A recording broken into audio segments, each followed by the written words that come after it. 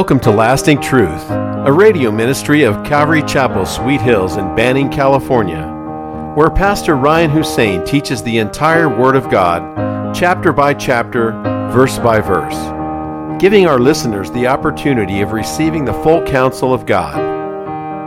We're so glad you tuned in today, and if you're in the area, come out and join us at our new home, located at 3035 Nicollet Street in Banning.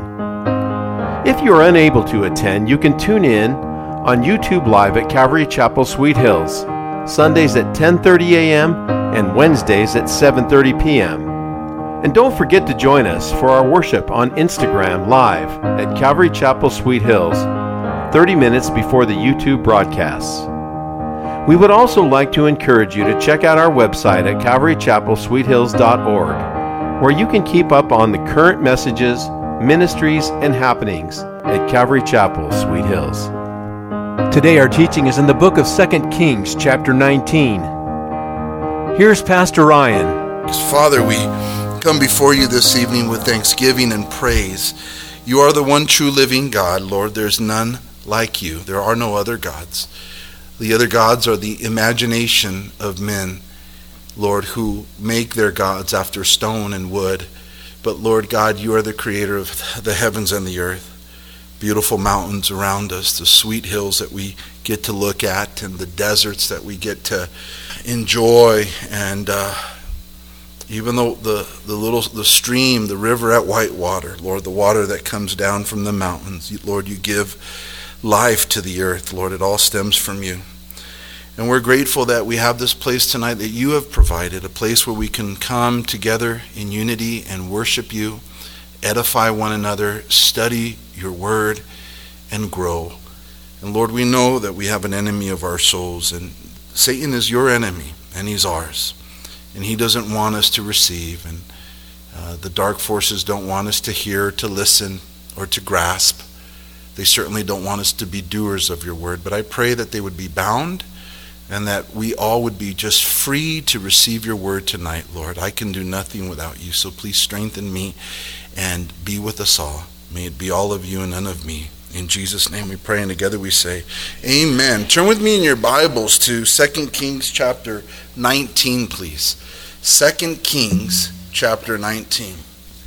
So King Sennacherib of Assyria has come up against the southern kingdom of Judah.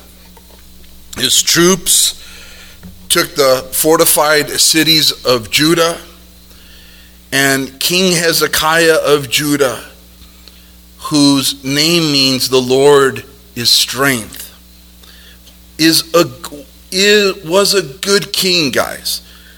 One of the best kings. There was actually, the Bible says that there was no king better before him or afterwards, that he did what was right in the sight of the Lord like his father David.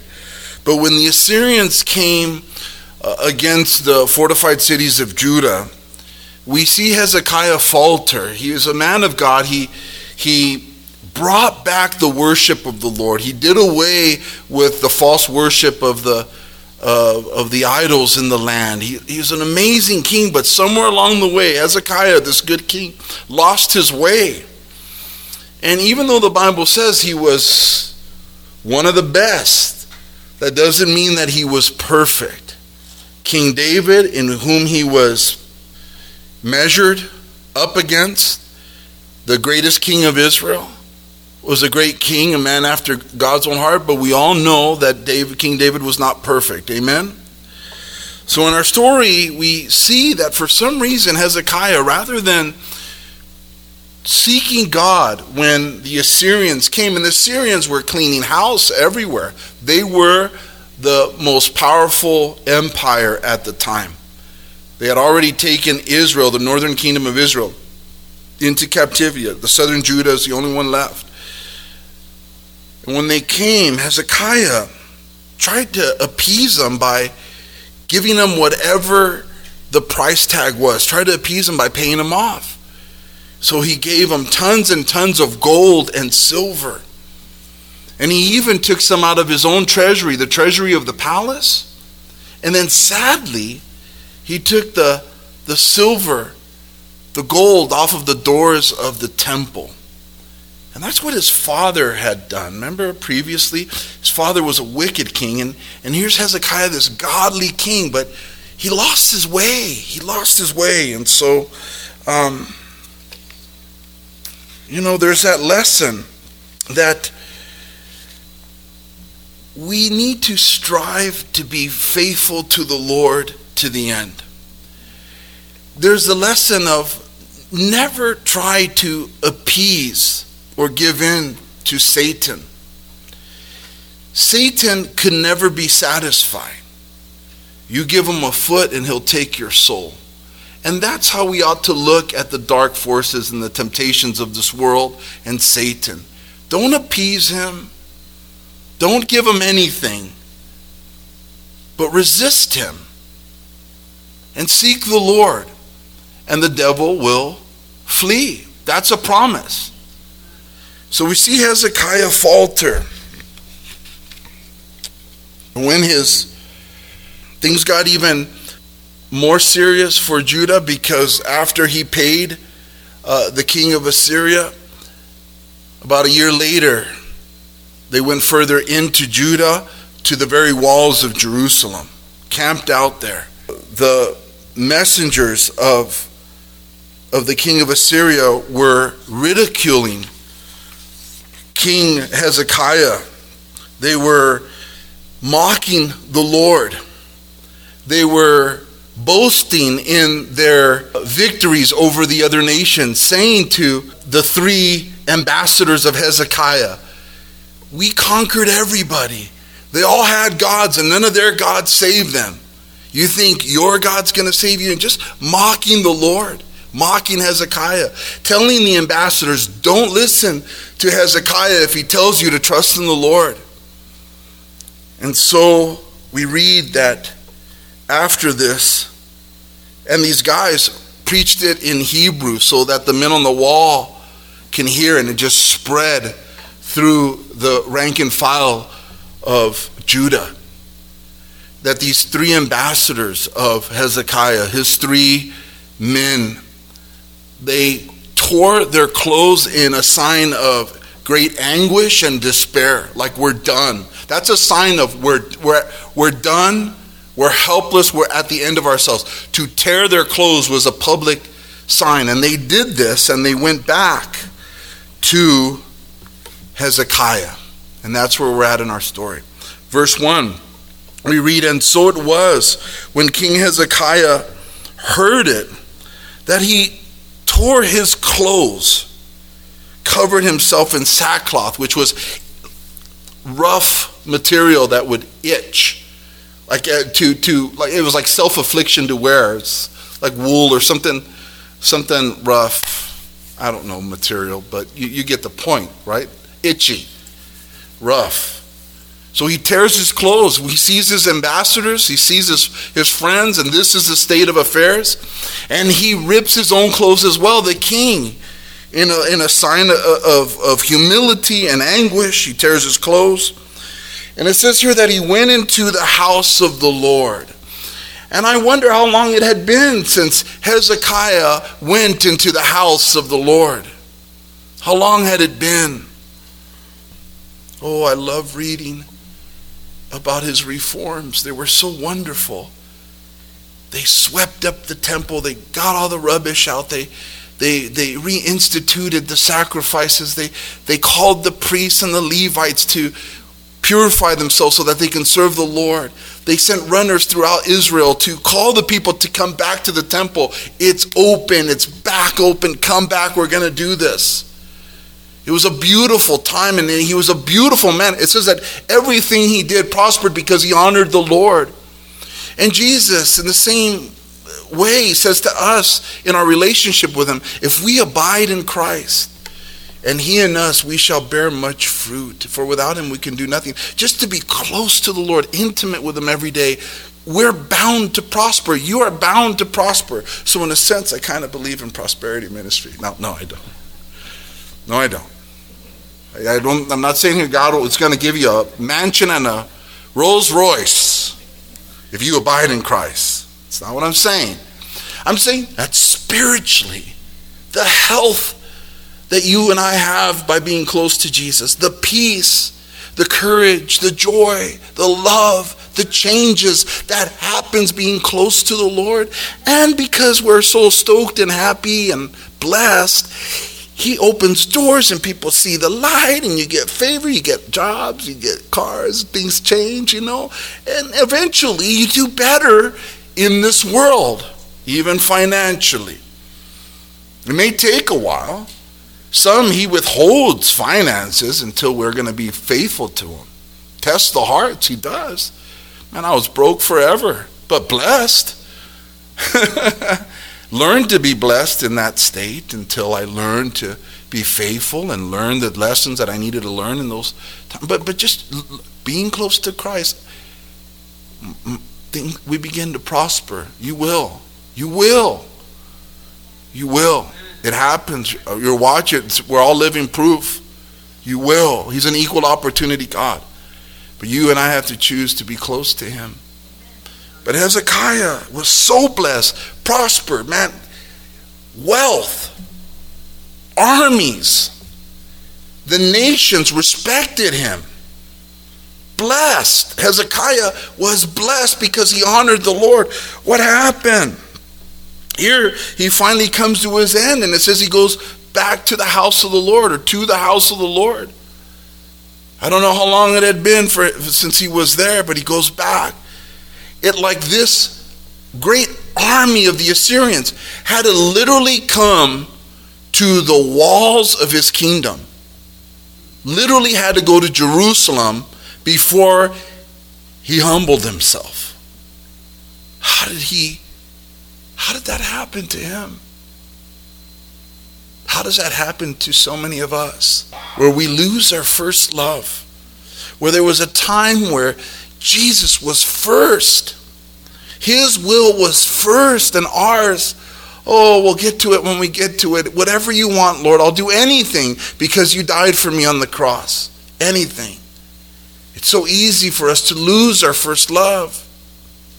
We see here that it took him almost losing the kingdom before he goes, humbles himself with tearing of his clothes, wearing sackcloth, and he went into the house of the Lord. We are told in other scriptures that it was his pride that got to him. That he was so successful, so blessed, that it got to his head. And so rather than acknowledging and understanding that every blessing that he had was from the Lord and the Lord's grace, unmerited favor, he began to think that his successes were because of himself. Scary, guys. Scary that someone can do so much good work for the Lord and then come to a place where God blesses his life, and then he begins to think the success was because of him. It's scary. Success can be scary. In the world, all we think about is like money, success. You come to the Lord and you realize, is that really what's best for me spiritually? That I have money to buy whatever I want, whenever I want? Will that be what's best for me spiritually? Or will I forget the Lord and tend to pull away from seeking him, praying to him, walking with him, sharing the gospel? Not everyone can handle success. And I remember for years asking the Lord to bless the ministry. But in the slow process of him molding my life, he taught me that I needed to learn to be more humble, more patient, more loving, more careful, more serious, more responsible before he can bless. And that it needed to be in his timing, lest I be puffed up with pride. The Bible says, don't lay hands on anyone hastily. Don't lay hands, meaning don't anoint and don't ordain anybody quickly, lest they be puffed up with pride, which is what the devil Lucifer sinned, his great sin was pride. He thought that he was someone, when the reality, all of us are nothing and only God is something. Pride is, I believe, the root of all evils. And like I said before, it's self-sufficiency. Hezekiah stopped depending on the Lord and began to trust in himself.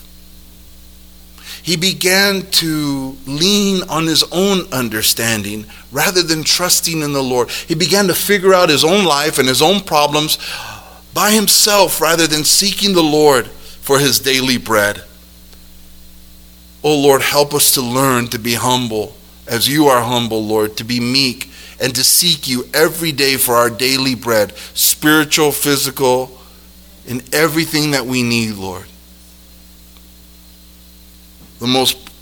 One of the greatest signs of pride is a lack of prayer. As Christians, we cannot breathe without prayer. We cannot breathe without communicating with the Lord every day. So to separate ourselves from him and to spend very little, if no prayer, and they're just the quick ones while we're driving and the quick ones at dinner, but there's no real sitting at the foot of the cross with the Lord. It's like not breathing. We can't succeed without it. It is in those times of prayer where God breaks down our pride that we don't even know at times we have. Usually with pride, it's other people that recognize it in us before we do. Amen? But there's proud attitudes that we can have. There's the mistreatment of others. There is the seeking of satisfying ourselves and our needs rather than the needs of others. When we're humble, we're like servants with the Lord, seeking how we can serve others, bless others, care for others. When we're humble like the Lord, we can receive correction without being overly hurt and overly or upset. He who is often corrected and hardens his neck, the Bible says, is a fool. Where spouses can't hear from the other spouse and there's no correction that can be had in the house without blowing up. Kids speaking to their parents with attitude or giving dirty looks or brushing off mom and dad. Mom and dad, don't ever let that happen. Or their sin is your sin. I know they're cute, but still, they're sinners. Proverbs 16, verse 18 and 19 says, pride goeth before destruction, and a haughty spirit before a fall. Better it is to be of a humble spirit with the lowly than to divide the spoil with the proud.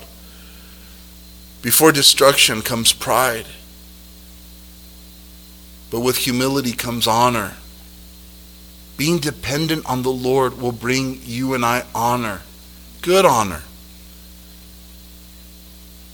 When we spend time with the Lord, how can we forget that everything good that we have comes from him?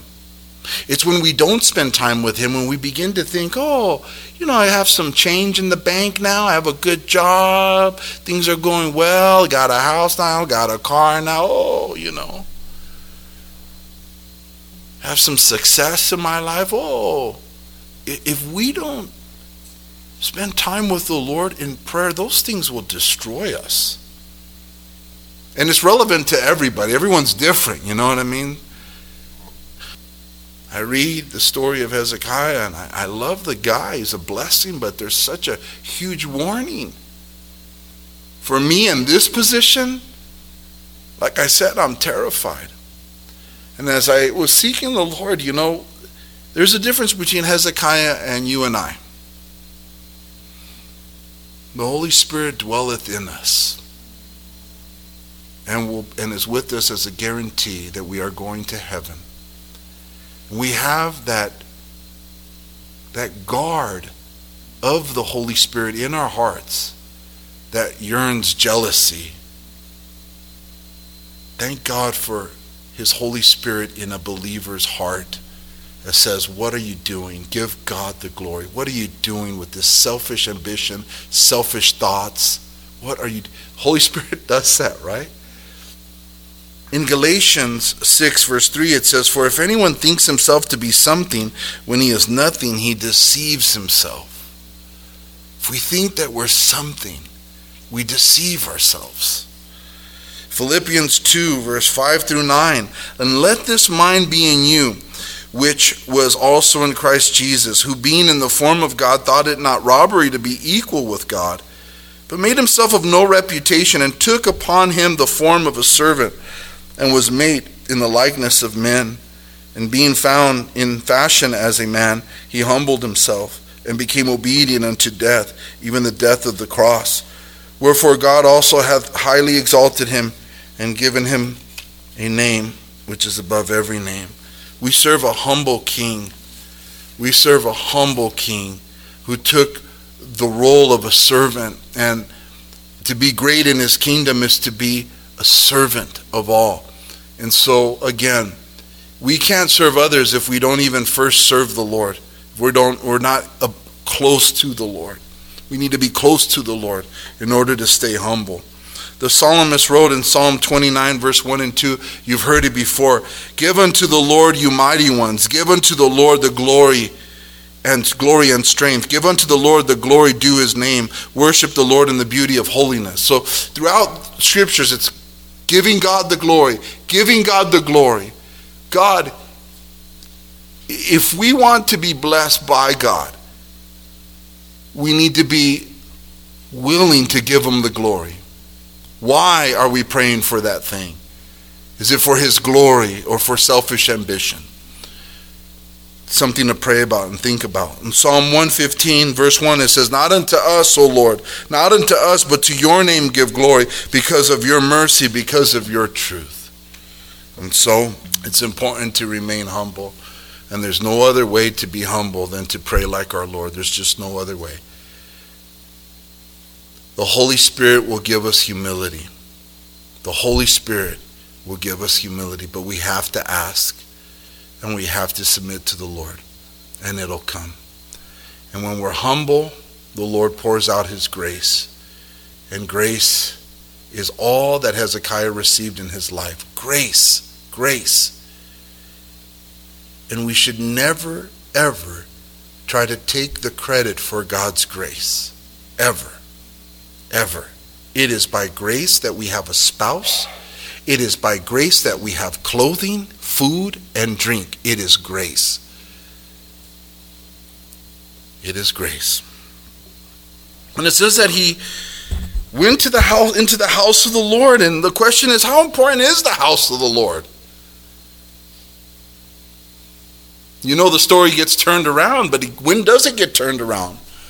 When Hezekiah goes into the house of the Lord.